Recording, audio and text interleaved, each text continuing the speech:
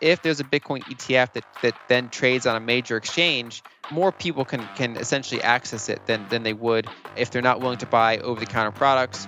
And so it should increase overall demand. Hello there from Bedford in the United Kingdom, the Bitcoin capital of the world. How are you all? How's your week going so far? Did you go and listen to my show with Willie earlier this week? That's an absolute banger. Make sure you do go and check it out. The Bitcoin price is bouncing around. As I was about to record this, it looked like we're about to break through 60,000, and then it's just dumped 3,000. Bitcoin doing what Bitcoin does. Anyway, welcome to the What Bitcoin Did podcast, which is brought to you by the mighty Kraken, the best place to buy, sell, and trade Bitcoin. I'm your host, Peter McCormack, and today I have Lynn Alden back for our monthly macro review. But before that, I do have a message from my amazing show sponsors.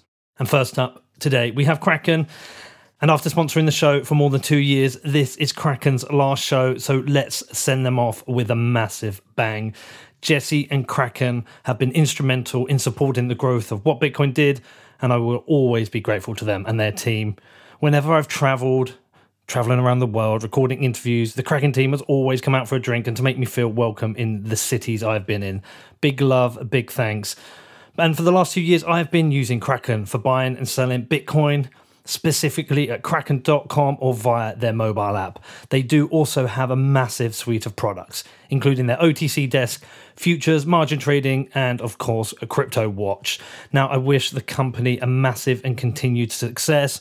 They are going to continue to be huge, doing amazing things for the Bitcoin industry. And also, just thanks again, Jesse. Big love, man. Thank you for everything you've done and to everyone over at Team Kraken.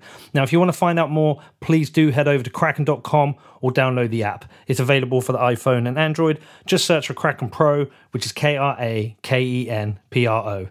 And next up is my good friends over at BlockFi, who had a massive announcement before Christmas. It's getting closer. It's getting close. The BlockFi Rewards Visa credit card is coming very, very soon. Yes, you're going to have the ability to stack sats with every card purchase with a market-leading 1.5% rewards rate in Bitcoin. This is so exciting. And also, they've opened it up to everyone now. The public waitlist is open. Anyone, regardless of whether they have a BlockFi account or not, is eligible to join. So if you want to find out more, please do head over to blockfi.com, which is BLOCKFI.com.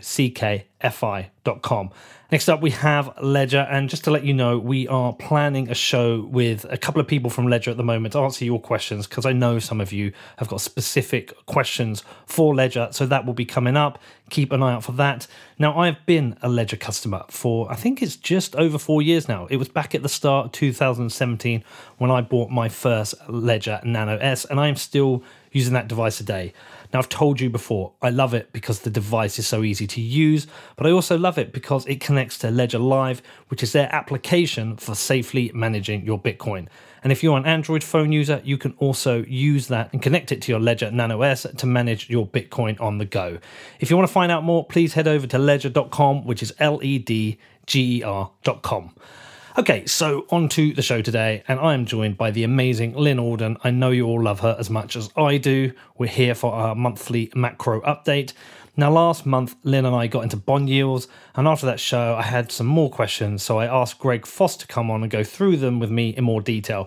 If you haven't listened to that show, definitely go back and check that out. It was a monster, and in this episode, we pick up from there. I asked Lynn about what has changed in the bond market since we last spoke, but we also get into inflation, the GBTC premium, and what seems like an inevitable Bitcoin ETF. Also, loads of you have been sending me questions to ask Lynn. Now, please don't keep doing that because I can't guarantee you I will ask her, but because some of you did, I did put a couple of those questions to her. Now, I hope you enjoy this one. As ever, if you want to get in touch, you can jump into my Telegram group or you can hit me up at hello@whatbitcoindid.com. Just also another quick note, I'm going to be at the Bitcoin MIT Expo, which is coming up this weekend on April the 3rd and 4th. It's completely free and online. It's always a great conference with lots of great speakers, and I'll be there interviewing Andrew Polstra and Lisa Nagu from Blockstream. They've also got Saylor, Dan Hill, Jameson Lott, Jimmy Song, Peter Willey, and a lot more. So head over to mitbitcoinexpo.org to register.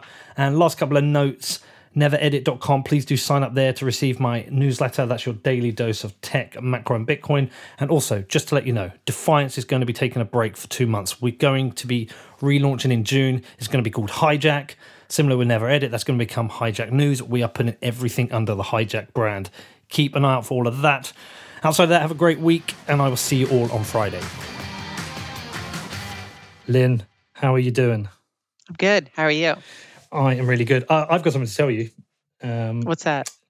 So, remember last month when we were talking about yields, and afterwards you sent me that chart with the yields going up, essentially breaking. Yes. And I was like, wow, like reading the comments about it as a disaster. But I was like, in my head, I was like, I don't actually understand why this is bad, because surely if yields are going up, this is great. There's better interest rates, people are going to be making more money. And I then had a session with Greg Foss, and in preparation, I actually went and did some reading. And what I didn't realize is that with the bonds, there's this whole, they were constantly being repriced, being bought and sold in this market. And I didn't realize that if the bond yields are going up, all the old bonds are they're losing value at the same time. I had no understanding of that. So I just nodded and agreed with you. And I was thinking, shit, I don't understand this. Yeah, and there's a couple levels there, because one is people on those long bonds lose value, existing holders. I mean, people that are buying now get a better deal. And then two, it ripples into other asset classes as well. And so it's one of those things where normally higher interest rates would be a good thing. It helps basically keep a time value to money. It's a really important thing to have. But because they've driven interest rates so low, we've had such a buildup of debt.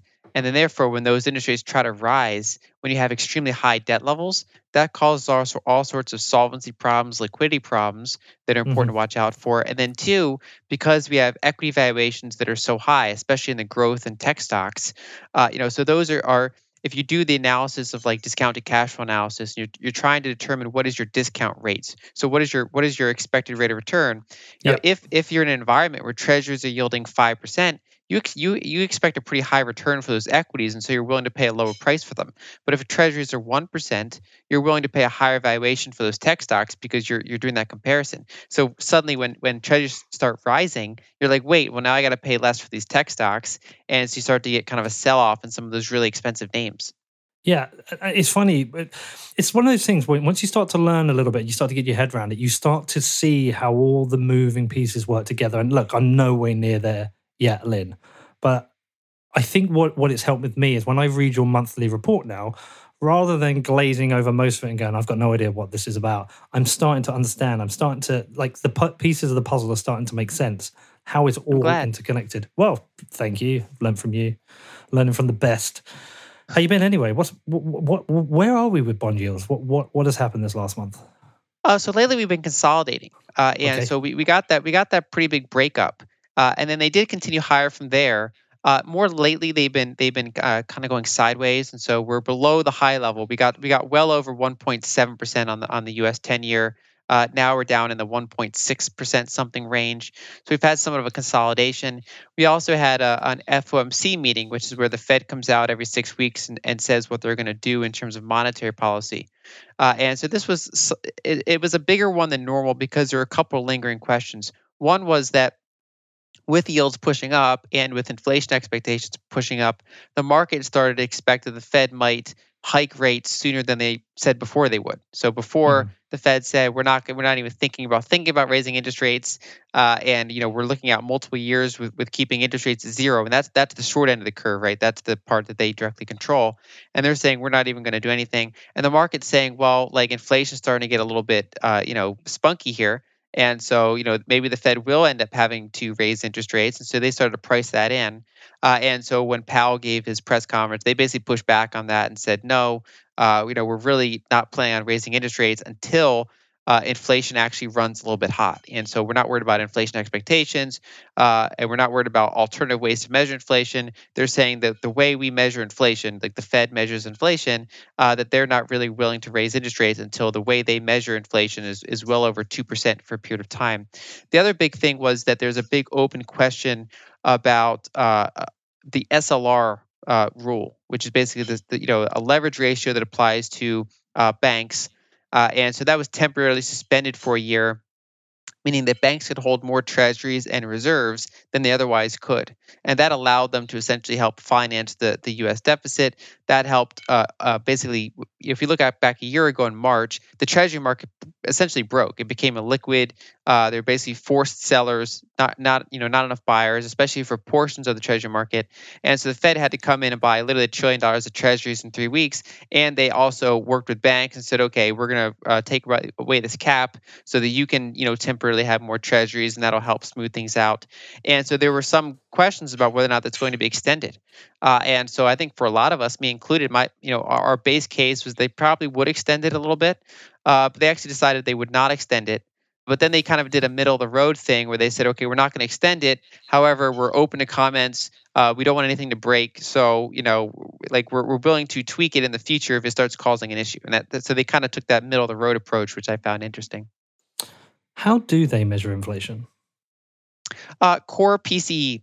And so it's like, they have a basket of goods, and then they factor out things like, kind of things they view as cyclical, like energy costs and things like that. And so they're saying, what is the non-energy, non-food change in a basket of goods that they define? And there are all sorts of quirks about it. Like my understanding is that they use like Medicare payment rates as their like definition of healthcare inflation, and so there's some wonky things in there that overall probably allow them to understate that a bit, especially if inflation is being driven by commodity prices. And so in general, that would be a slower moving indicator. And so it actually sometimes it's higher than headline CPI if you have a month where you have like oil go negative, or basically if you have these kind of big declines in some of these more cyclical commodities, and so you can actually have core CPI be a little higher. Whereas if you have the other way around where commodities shoot up and gasoline's expensive and people are actually having trouble driving as much as they want to because the gasoline's so high, well that really won't show up quickly in core PCE unless it persists long enough that then truckers basically start raising shipping rates, and then that trickles into stuff you buy on Amazon. And so it's their particular way of measuring it. And so whether or not someone agrees or disagrees with it, at least that's how they measure it, and that's how they said they're going to handle monetary policy until that measure reaches certain numbers. Do you trust the rate though? Because we're being told that we here in the UK that we haven't seen significant changes in inflation, but I've sat down and talked to a couple of my friends, and we've been comparing certain things that have been going up in price, and we are seeing certain things that we buy go up 5, 10, 15%. All different types of things. Yeah, currently there's a huge anomaly, and I would say that I think they even admitted in their latest CPI report that they're having trouble collecting data. And there's kind of like weird, like for example, if you look at rents in major cities, those have been down, and those factor pretty heavily into some of these numbers. And so if you were living in New York City and your rent went down, that could potentially offset some of the fact that the other things went up. But if you're not living there, if your living standard didn't change and these other goods are going up, then your personal inflation rate is going to be notably higher, most likely, than the baseline. And so, for example, I did an exercise. It was before this last 6 months of kind of prices going up, but I calculated my household inflation rate over like a 2-year period, and it was something like 3% or so, which was higher than the CPI and the PCE would suggest it would be, but it was lower than some of like the really alternative ways of measuring it. But of course, everyone has their own basket of goods, and so their own inflation rate varies based on their basket of goods. And a general thing we've seen over the past several decades in developed countries is that services have gone up much faster than inflation. So healthcare costs, educational costs, childcare costs, car repair costs, things like that. Whereas goods have continued to go down or basically undershot inflation. That's due to increasing technology. That's due to offshoring. That's due to automation. And so, for example, you can get a better computer for less cost. You can get a better TV for less cost. You can get a better car for like the same cost. And so those have been deflationary. And so if you're a big consumer of healthcare, education, childcare, like who isn't, then your basket could be pretty high. Yeah, my kids, we just got a letter from the school. My kids' education, school fees have gone up, will be going up 4.8%, which is the biggest rise in the whole time either of them have been at the school. I mean, it's a massive rise. I actually spoke to one of the teachers about it because I know him quite well and I was doing a collection. And he said to me on the side that he said the main reason the cost of the fees is going up is to support the teachers' pensions. He didn't explain why, but he said it's the pensions that's killing them. Well, a lot of them are underfunded. So I don't know about that particular one, but a lot of them, they've not put enough money in. Their return expectations are too high. And going back to bond yields, so historically, pensions are conservative investors, right? They want bonds in there. And so back when bonds were yielding 5%, you can say, okay, our target rate of return is 7% because we're hoping equities are going to yield 9%, bonds are going to yield 5%. If we do a 50-50 split, we'll get 7%, and it'll be good. But then we say, okay, actually, just kidding. Bonds are yielding 1.5%, and then it's like, well, then I need to be more equity focused.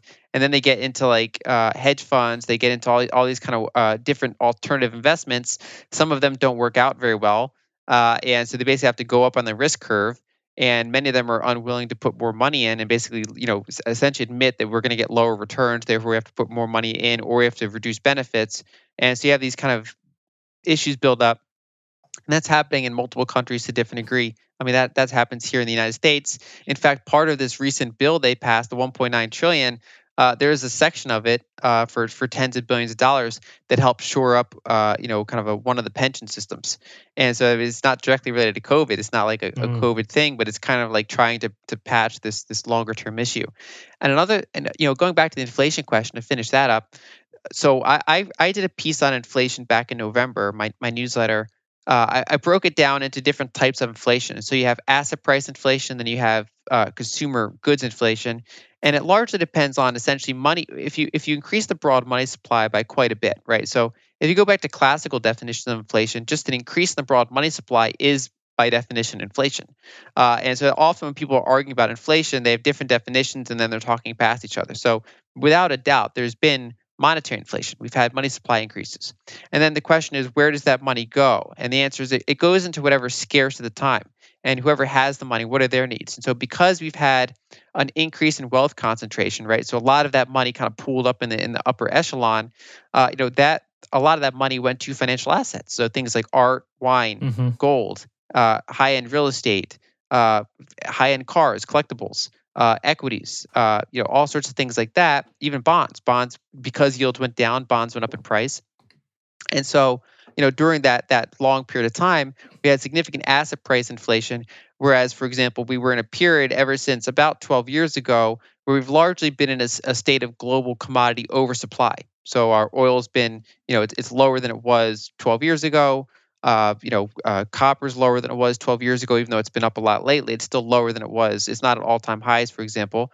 And if you look at a basket of commodities, they've actually been relatively cheap, and that's kept a number of basic goods down. And so more of the inflation's been in the asset price side.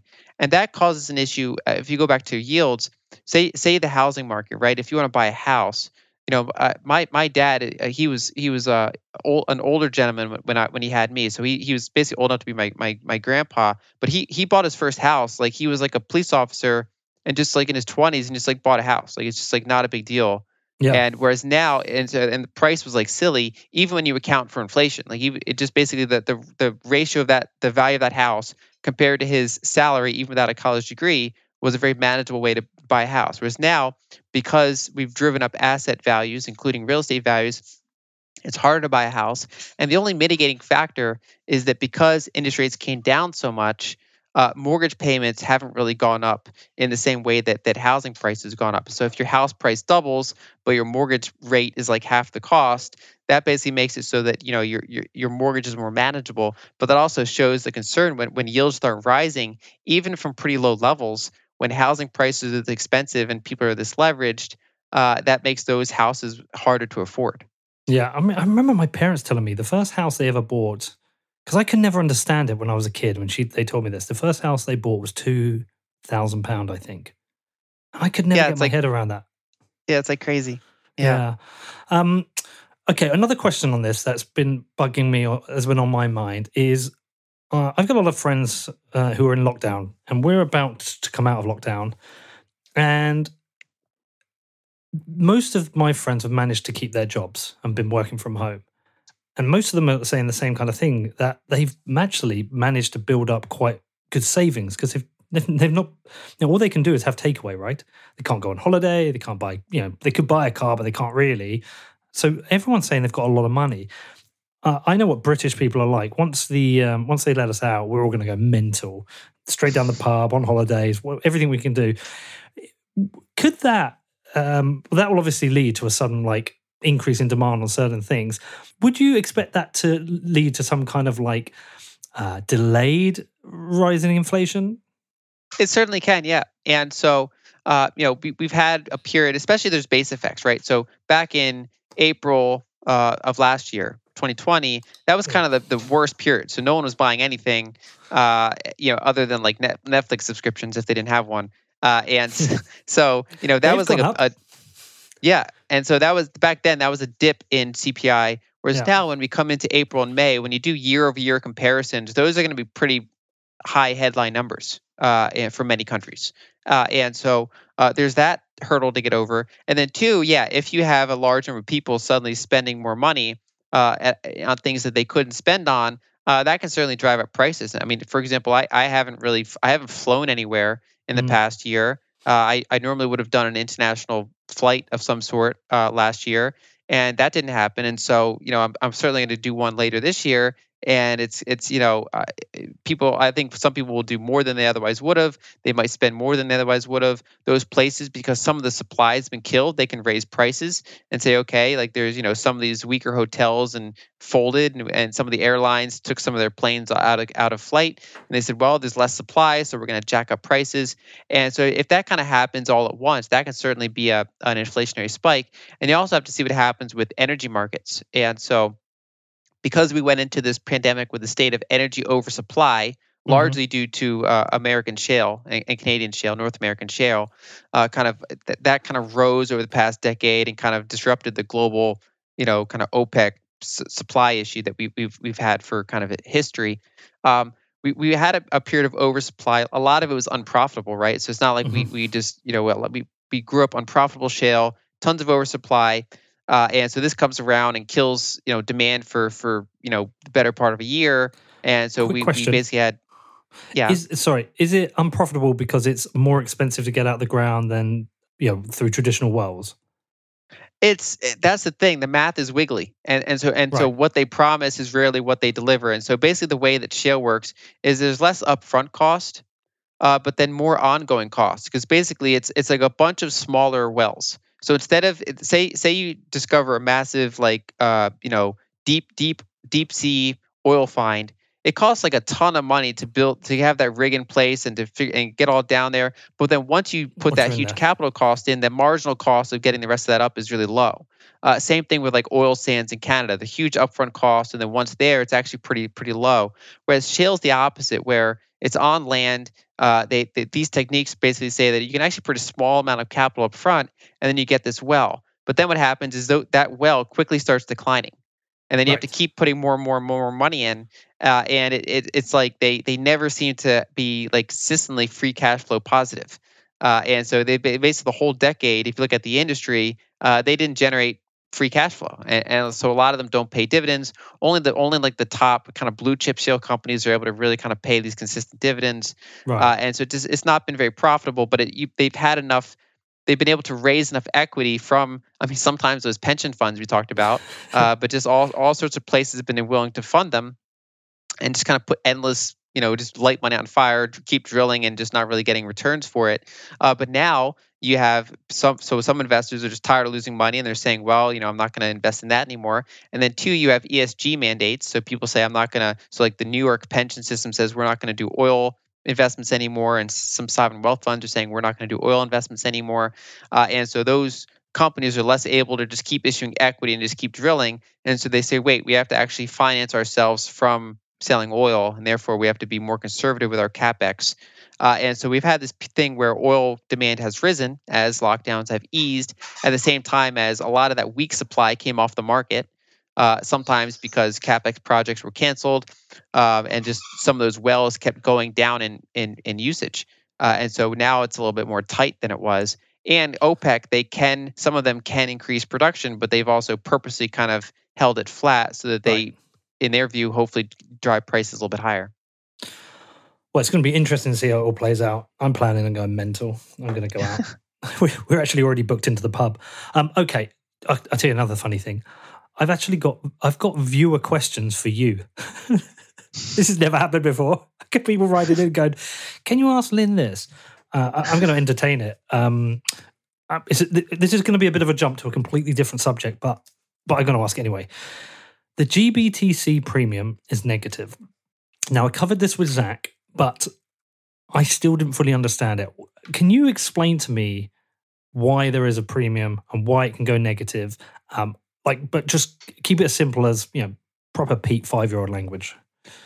Yeah, sure. So actually, I would go back to pointing out what closed-end funds do. And so before Bitcoin, we had closed-end funds, and basically they're different than an ETF. And so an ETF, the fund manager, they can issue more shares, they can reduce the number of shares very easily. And so it's very easy for market makers to look at their list of stocks that ETF owns, and they can do things like buy all of them and then short the ETF if there's a premium. And they can redeem shares to basically, put a time limit on how long that premium can exist. And so they can arbitrage that down so that ETFs virtually have no premium or discount, other than in extreme market events like March of last year. You had some ETFs have. So whereas closed-end funds there's actually this older vehicle where, basically I raise a bunch of capital. So I do an IPO and I build a company, but all that company's going to do is invest in a portfolio of stocks. And so it's a type of structure that is essentially like an ETF, but it's a different structure. And there's no constant redeeming or creation of shares. It's just that I say I put 1 million shares out there, I got money and I invest in this, and those shares will trade hands, but I'm not issuing or redeeming them. So I go out and invest, and my investments do what they will, and the market trades those shares. But what the market is paying for that basket of stocks might not be the same amount as if you actually add up all those stocks together. The market cap of my company might be different than the actual portfolio value. And in fact, on average, the majority of closed-end funds do trade at a discount to NAV, meaning that you have this pile of stocks, this basket of stocks, and the market is paying 90% of what it's worth or 95% of what it's worth. And so they're actually trading between themselves at a discount. And part of the reason they do that is because that company generally has a fee, like an active management fee that they take out of. And so it's often the case that that's 1% a year. And so the market is saying, well, we're going to trade at a discount, and so we're basically going to factor out 5 to 10 years worth of your fee. And so the only ones that end up trading for a premium, especially for any length of time, are ones that are so unique that people are willing to buy into them, even though there's a premium to NAV. Maybe there's a star manager, and they're saying, well, I'm paying a premium for it, but I think she's going to do so well that I think that it's fine for that. Other times, it's just kind of inefficiency. So a lot of those are done by retail investors, and they don't know what a premium is, and they're just buying it. And so there's a variety of reasons why a fund either could be really good or just kind of market's weird. And so now GBTC comes along. They haven't allowed a Bitcoin ETF in the United States, and so we're going to be a trust similar to a closed-end fund. We're going to hold Bitcoin, but they have no redemption mechanism, and so that the shares trade for what they will. They hold the amount of Bitcoin that they do, and so those can be separated. And because it kind of falls into that category of people are willing to pay a premium for it because some people aren't tech savvy, especially the past several years. They don't know how to open a Kraken account, whatever the case may be. But they're want not signing up. Yeah, they want exposure. Many of them say, okay, I want to hold it in my Roth IRA. And so in American, basically you're a tax-free account, right? And you already have it at Fidelity, whatever the case may be, and you say, well, I want to hold Bitcoin in there. And so by holding a GBTC in their tax-free account, even though they're paying a premium for it, they might say, well, I'm getting it tax-free, and so I'm fine with that. It's a good balance. And so that's been an attractive vehicle for a lot of people because they don't have to deal with another account. They don't have to deal with custody. and they're just saying like, give it to me.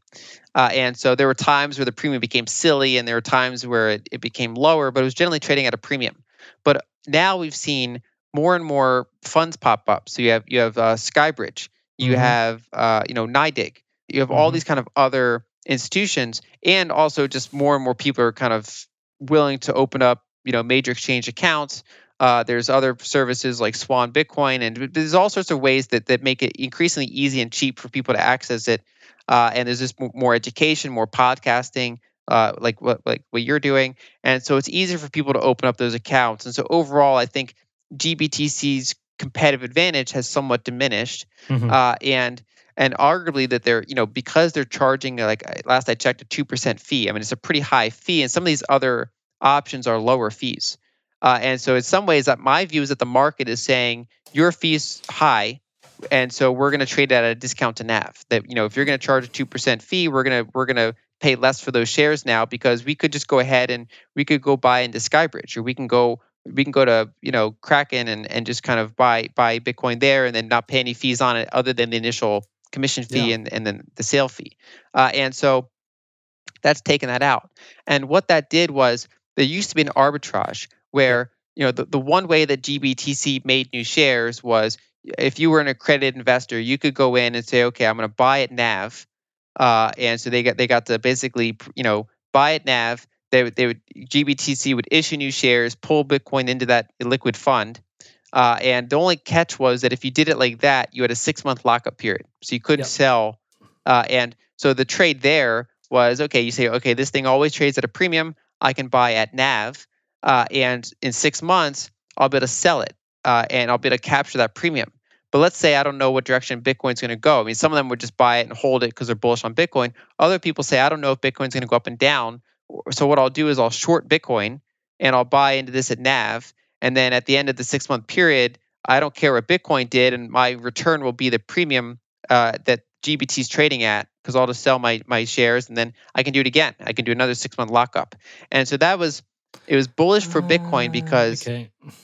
Yeah, I get it. So sorry. I tell you the bit that's clicked for me now is I didn't understand the shorting component, because I was like, well, I just didn't understand. It's a bit like if somebody on BitMEX wants to go neutral and they've got a long, they take out a short and they're in a neutral position. They're essentially doing a neutral position, but they're capturing the premium. Exactly. Yeah. Okay. That makes sense. And so it's nearly a risk-free trade, and they can do it twice a year. And so if the average premium was like 15%, they could get 15% twice a year. And so that's like better than a 30% compounded rate without almost any risk other than counterparty risk. If GBTC's custodian gets blown up somehow or hacked, that's a risk. But basically besides those kind of tail risks, there's you're not taking any kind of Bitcoin price risk. And so that was a very popular trade. And it also was good for Bitcoin because it sucked Bitcoin into this black hole. Like it basically, once they go into GBTC, they don't go out. And so it basically was this buying pressure. And now, but because of these increased competition, that premium went away, and so therefore there's no incentive to buy in at NAV, right? Because it's when your lockup period ends, there's a good chance that they're going to be worth less than they're worth now, unless basically there's much better ways to buy Bitcoin than to buy into GBTC, above current prices. And so that trade dried up. Anyone who kind of was relying on that trade suddenly kind of might have an issue there now. But some of those lenders are smart, and so they would position themselves so that we're only going to put a certain amount of capital in this GBTC trade.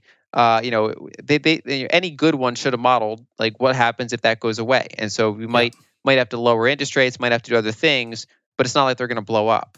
Now, there's potentially the other side of the trade. I mean, so one thing's that if a closed-end fund gets to a very large discount to NAV, that makes it more attractive, because you say, well, like I can do that. And then there are some ways that those closed-end funds can close that discount.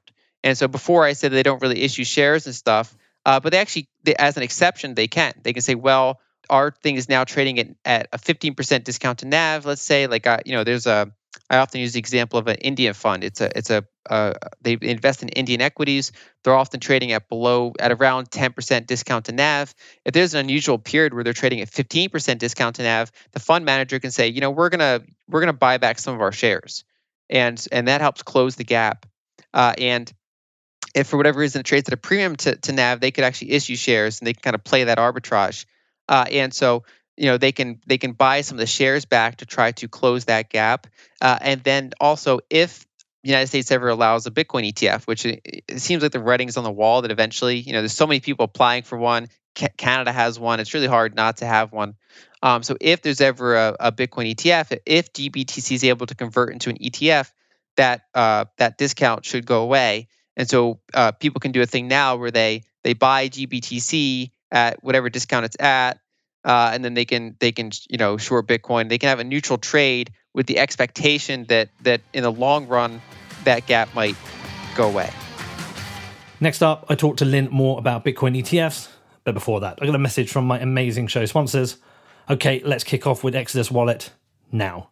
As some as you know, my bank, Lloyds, closed all my bank accounts down. I've been with them for 25 years, and they gave me 65 days notice. They're like, Pete, we don't want to do business with you anymore. We're closing down your accounts. I was like, yeah, thanks. Thanks, Lloyds. Thanks for 25 years of business. Now, luckily, I've been gradually preparing myself for this world. I'm increasingly running my business on Bitcoin.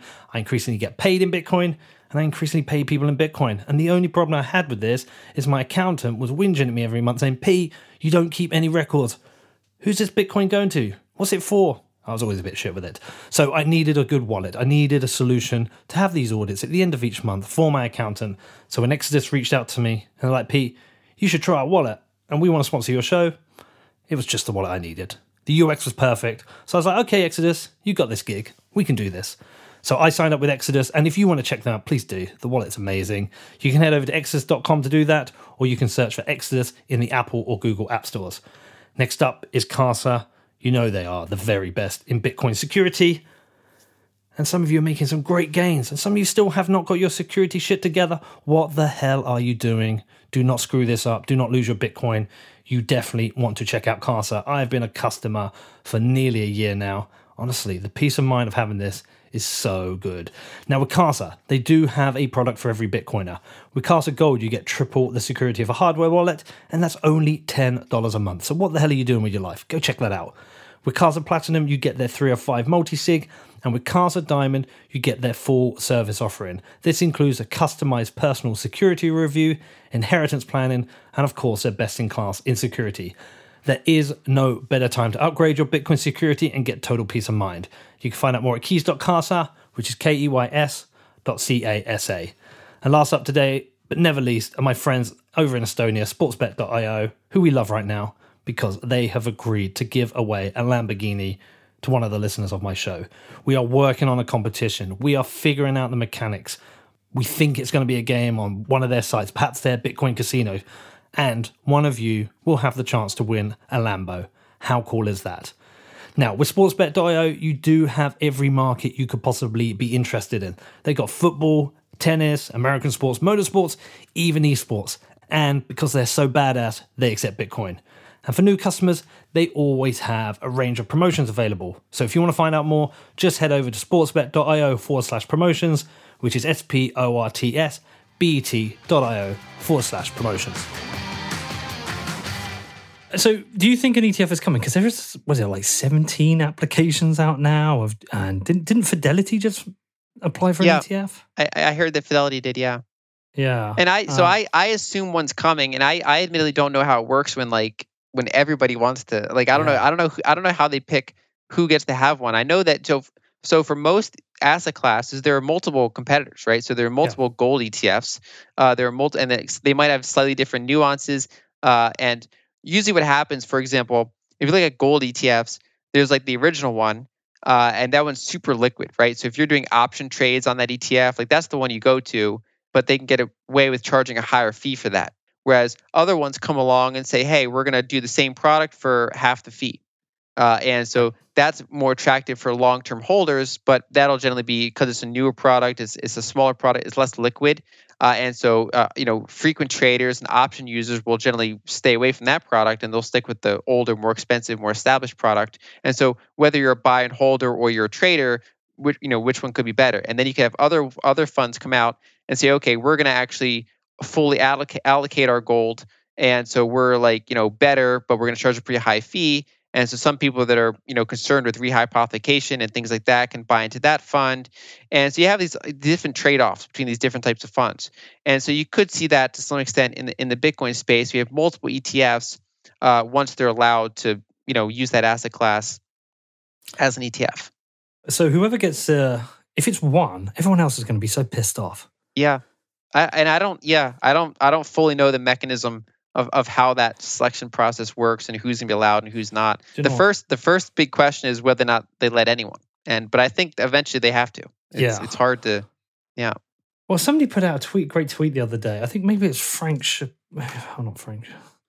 I want to read this because this actually felt like it was on the money. FinTech Frank, where are you, mate? He was something. Oh, here we go. Given all the bullshit that's gone on with the meme stocks this year, if the SEC doesn't approve a Bitcoin ETF, they are either completely ignorant, complacent, or corrupt. I thought that was pretty fair. I think it's fair, and there's been good comparisons, because one of the ostensible things is oh, we're not going to allow a Bitcoin ETF because it's too volatile. But there are like triple leverage ETFs that blow up all the time. There are like volatility ETFs that have this massive decay rate.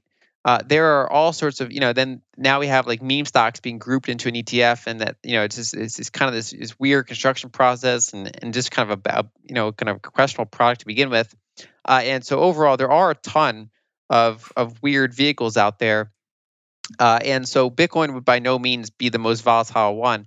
I think that the concern they've been going with recently and for a while is that they've been concerned about market manipulation, that they want to make sure it's not a market that a small number of individuals can manipulate.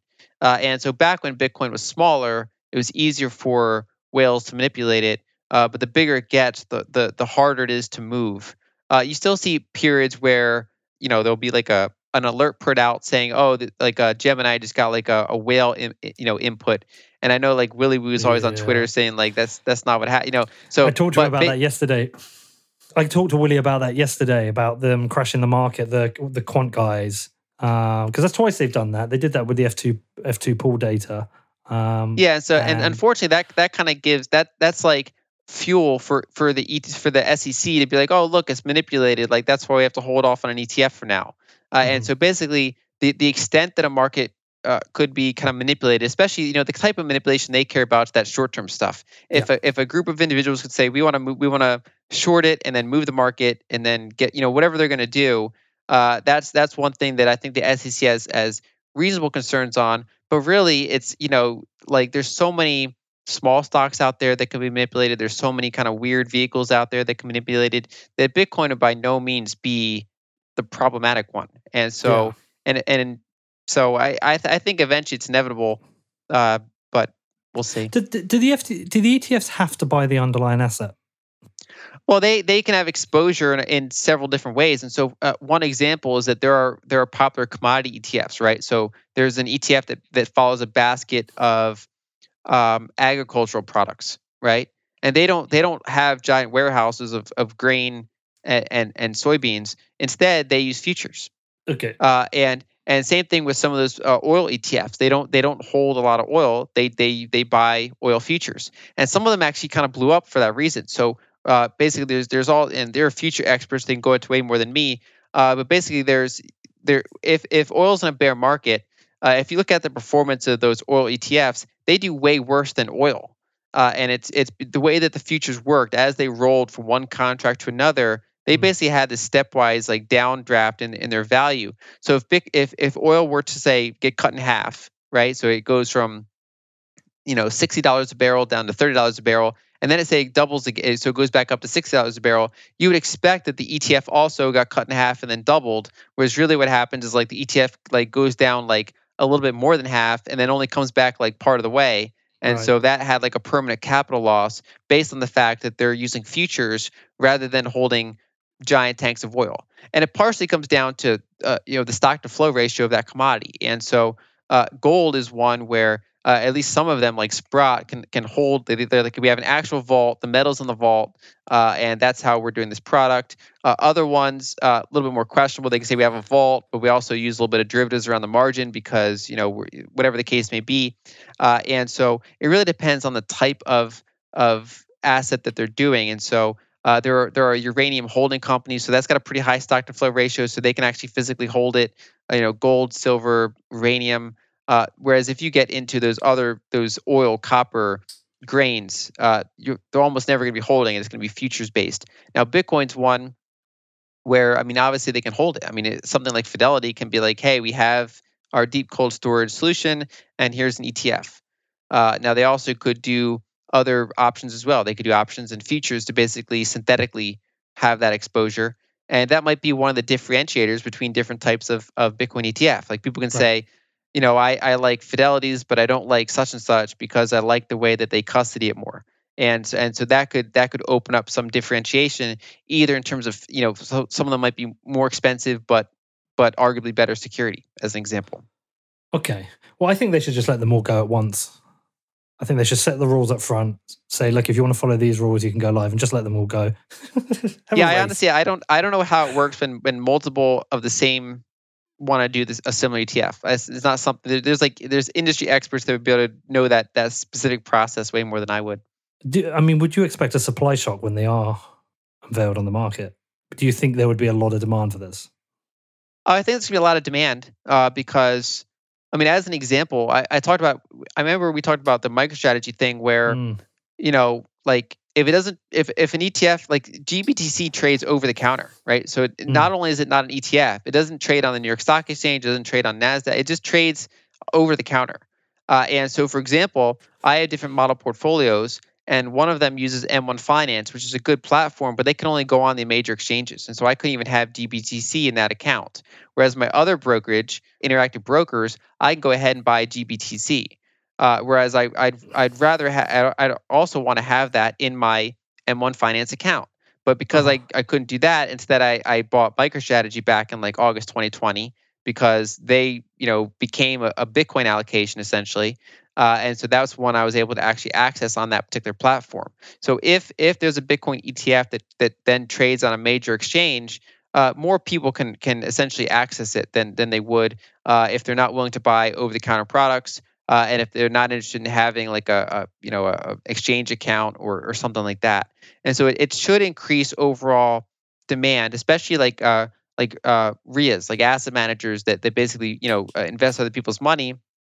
An ETF makes it much easier to be inserted as a slice into a diversified portfolio and say, okay, we're going to have a 2% Bitcoin allocation via this Bitcoin ETF that's backed up by BlackRock or Fidelity. Whoever ends up kind of getting that, and so that gives them much more kind of comfort, I guess, and potentially better liquidity and things like that. And so it should result. The Canadian one did very well for that sort of reason, and you'd expect that the American one would add a zero to that probably, or at least if there's like 5 of them, then it gets distributed across multiple ones, whichever ones end up being the popular ones. All right, I do want to go back to bonds. Actually, I got a question on this. Somebody asked, and it's something I'm like thinking about, but based on talking to you and talking to Greg, and I've got a follow up based on my conversation with Greg. But is there a looming corporate bond debt crisis? Potentially. So if yields keep rising, if inflation goes up and yields rise, that can put a lot of pressure on credit markets. And so a number of people have been talking about the possibility of yield curve control, including me, where the Fed can go in and prevent long-term treasuries from rising. But a couple of us, like me, have been pointing out that they're unlikely to do that unless something breaks. So it could be that the treasury market breaks, or it could be that credit markets break. And so, for example, if you look back at Q4 2018, we had a big sell-off in asset prices, especially growth stocks. And Powell did his famous Powell pivot, where he said, that was all sparked by the Fed was raising interest rates. They were reducing their balance sheet. They're doing quantitative tightening. They kept saying it was on autopilot. We're going to keep doing this. The market freaked out, and then Powell came and said, we're actually we're going to be more data dependent. We're going to slow down. And that kind of eased the market. Now, a lot of people think that Powell did that because the S&P 500 fell 20% really rapidly. But actually, the bigger concern was that the junk bond market froze up. And so for 6 weeks, there were no junk bonds issued in the United States. And I think probably a lot of other places too. And so basically, that's a bigger issue than equity prices going up and down. And so when they see the credit market freaking out, that forces the Fed to kind of intervene more. And so there's a lot of corporate debt in the system relative to GDP in many countries. And one of the ways that they've been able to do that is because interest rates are so low. But if interest rates keep pushing up, that does put some pressure on them. And so I would expect to see some turbulence in some of those areas. And last year, the Fed was able to buy corporate bonds, even though they're technically not supposed to. They did a loophole where they set up a special purpose vehicle with the Treasury. The Fed can't do it unilaterally. Only the Treasury and the Fed together can do something like that. But even then, they didn't explicitly buy junk bonds, but they were like, okay, we're going to buy investment grade bonds, but if they fell to junk like in this certain period, we're also willing to buy them. And they actually ended up not buying a ton, but it was enough to like soothe the market, where they basically, the market took over and kind of pushed those yields back down. And so there is kind of a long-term issue of debt. And if you look at an example I often use is Japan, where they had a huge corporate debt bubble 2 decades ago. And part of the reason they stagnated is because they've been deleveraging that over time. So even as Japan's sovereign debt skyrocketed, their corporate debt as a percentage of GDP and absolute went down, because essentially you had a transfer from the private sector to the public sector. And so over time it is possible we see a similar thing in some of these other countries where corporate debt's pretty high and should ideally flatline or start going down as a percentage of GDP. And whether or not that happens abruptly or over time remains to be seen, partially dependent on what policymakers do. Have you seen Greg Foss's theory on Bitcoin as insurance on the spread of bond yields? I don't think so, no. So it's basically like he's saying if yields go up a ton, that volatility would be good for Bitcoin? Yeah, he's saying that essentially you can use Bitcoin as an insurance against it. Yeah, potentially. It's one of those tricky things, because if you have a volatility event that causes illiquidity, like we had in March 2020, then Bitcoin can go down with everything else, sometimes even more because it's Bitcoin. Whereas if you have other types of issues where it's not a liquidity issue, but it's a solvency issue, that's generally good for those hedges. And so as an example, if you use gold, back in that sell-off in 2018 that I talked about, gold did very well because it wasn't a liquidity issue. It was like a yield. Basically there was like a variety of issues, but liquidity wasn't really one of them. And so something like gold was able to do well. Whereas in March 2020, gold sold off with everything else because it was a liquidity issue and people had to force sell certain things.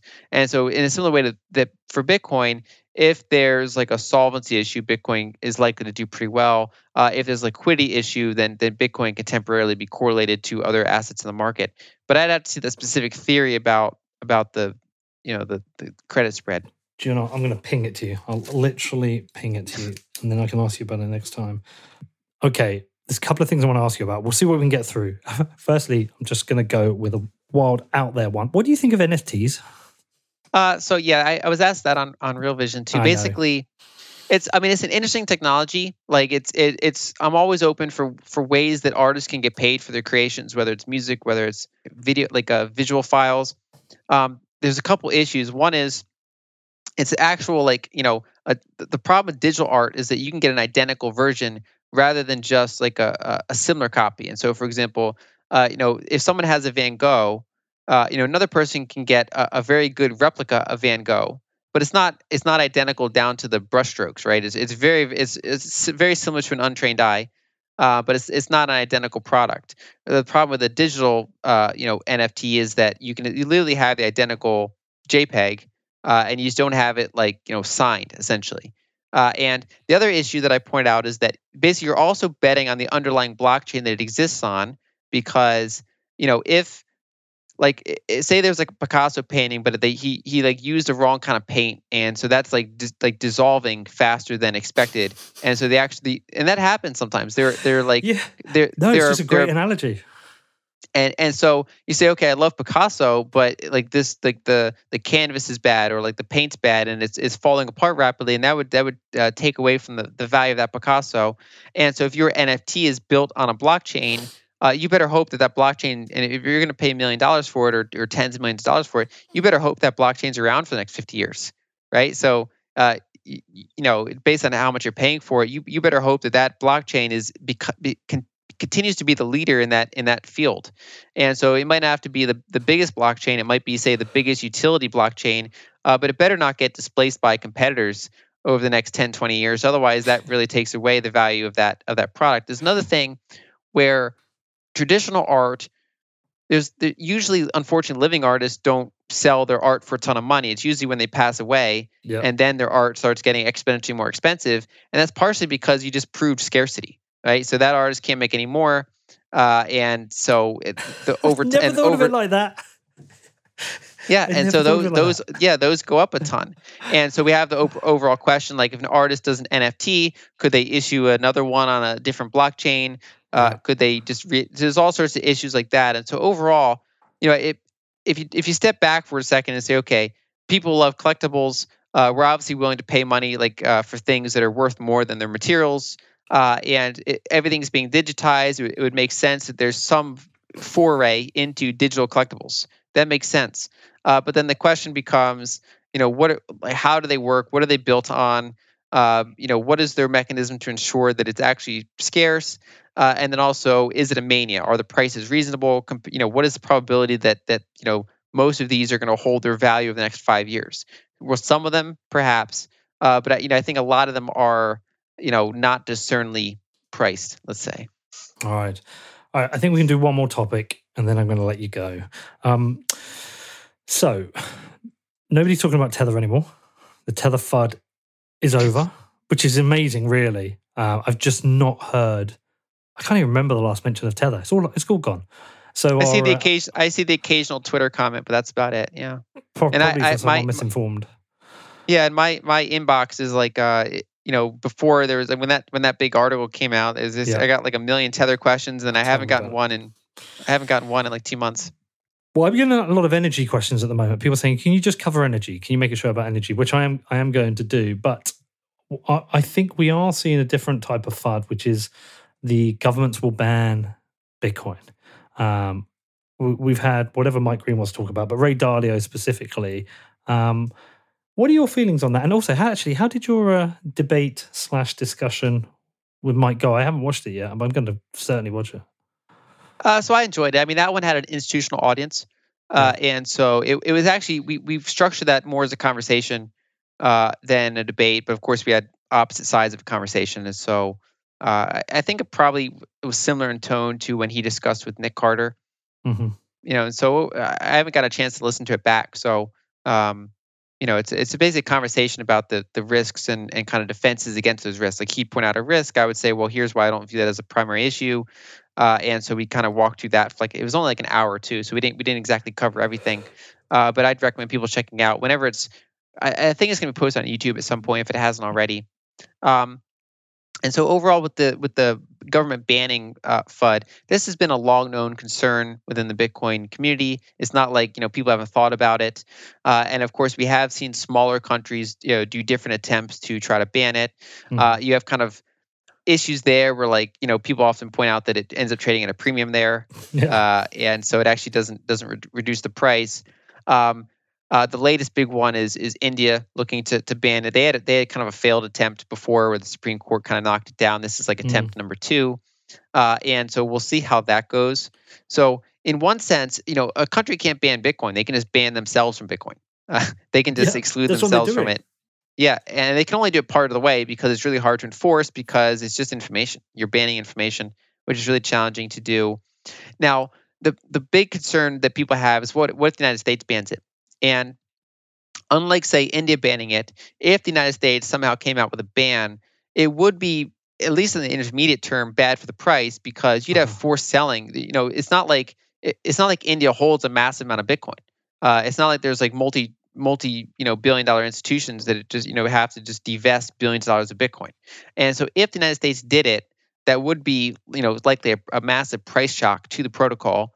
And so we would see how that would develop.